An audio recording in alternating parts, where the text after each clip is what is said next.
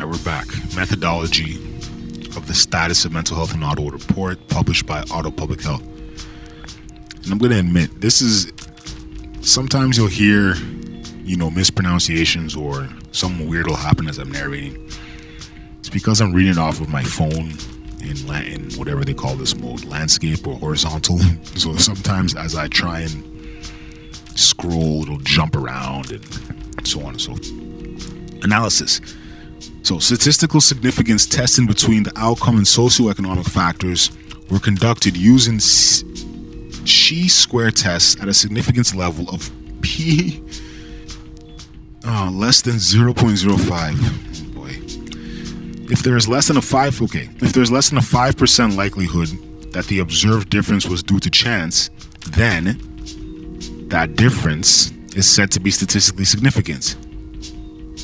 All socioeconomic variables were forced into a multivariable Poisson regression model using 2 CCHS cycles if available to determine which factors were statistically significant, less than 5%, when controlling for the others.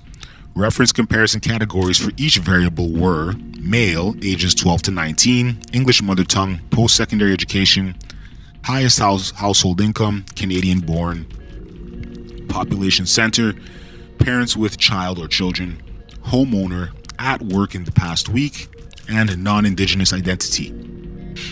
Comparison categories are identified within each figure. If employment status was not significantly associated with the outcome in the model, it was excluded, as it was only asked to respondents aged 15 to 75 years. It's quite the range. Not every statistically significant difference is reported. Where comparisons between groups are made and presented in a chart, bars in the chart are striped to indicate statistically significant differences from the comparison category. Any differences between Ottawa and Ontario less Ottawa should be interpreted as Ottawa is different from the average of individuals across Ontario, excluding the Ottawa area. It does not mean Ottawa is different from other individual health units across Ontario. No comparisons were made to other individual health unit regions across Ontario. In this document, percentages proportions are rounded to the nearest whole number. Example, 11.7% is rounded to 12%. And rates have been age standardized to the 2011 Canadian population unless otherwise noted. Point estimates are provided with 95% confidence intervals, CI, indicated by error bars on charts. The 95% CI includes the true value 95 times out of 100.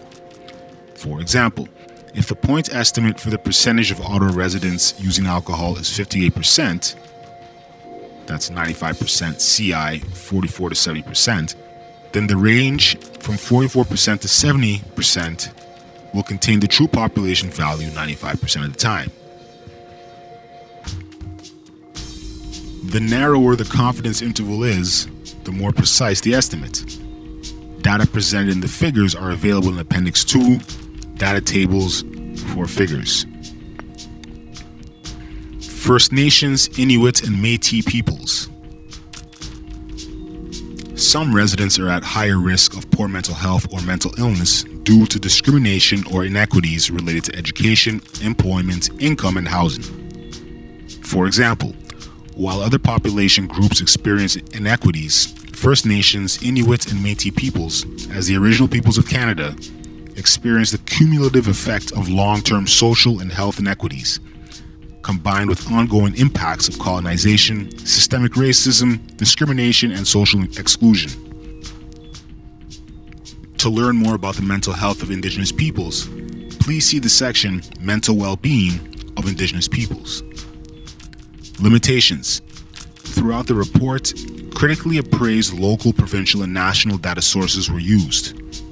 When local data was not available, provincial and national data were used. There was limited access to data for specific populations living in Ottawa. Priority populations, including Indigenous peoples, were considered in the data analysis where possible. However, these populations are not well represented in local data. Examples of other priority populations include immigrants, francophones, LGBTQ2, residents living in rural areas, and older adults.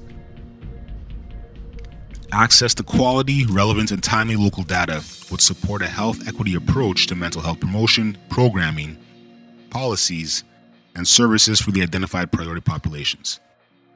To learn more about these populations, please see Appendix 1, Priority Populations.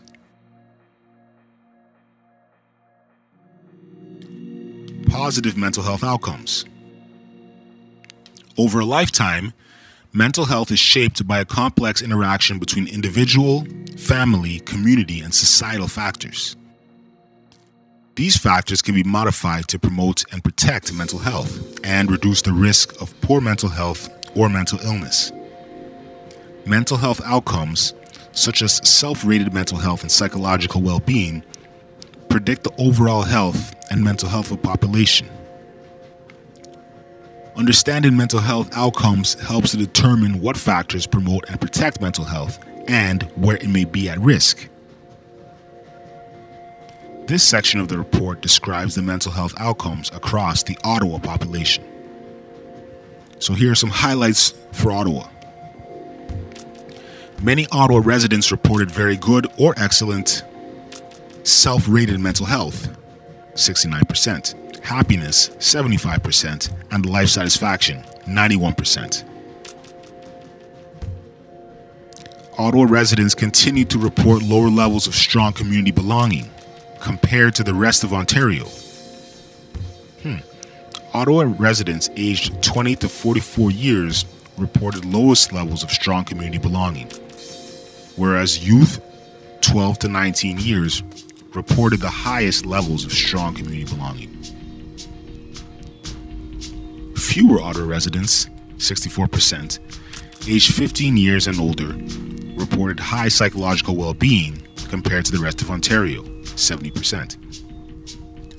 Certain populations more frequently reported poor mental health outcomes, lower income, lower self-rated mental health, happiness, life satisfaction, lower education levels, which is lower self-rated mental health, life satisfaction, psychological well-being, increase in age in older adults over 65 years. That's lower happiness, life satisfaction, psychological well-being, home renters, lower self-rated mental health, life satisfaction, immigrants, anything that says less than 10 years in Canada, lower happiness, psychological well-being, unemployed / unable to work, they have lower self-rated mental health, life satisfaction, living alone, lower social well-being.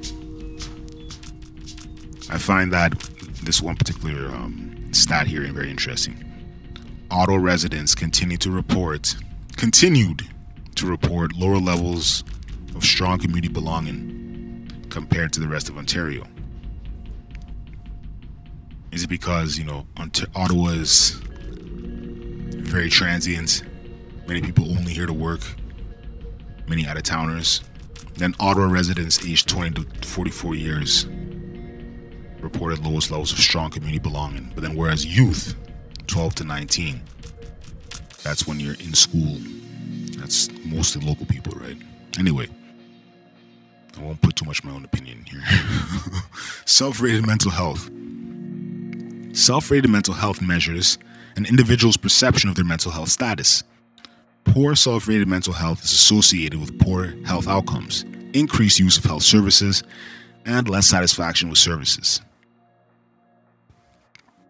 In 2013/14, more than two-thirds, 69% of Ottawa residents aged 12 years and older reported very good or excellent mental health, which was the same as the rest of Ontario, 69%. Residents who rent their homes and those unable to work or permanently unemployed reported very good or excellent mental health less often. Self-rated mental health increased while increasing education levels and increasing household income. When controlling for all factors, age, sex, mother tongue, education, household income, immigration, home ownership, location of residence, and Indigenous identity, household income predicts a significant association with self-rated mental health. Residents with the lowest household income and lower middle income were more likely to report fair or poor mental health as compared to those with highest household income. Happiness. Happiness is a positive emotional state that varies over time and reflects our day-to-day experiences, such as feeling happy while taking a vacation or participating in a favorite activity.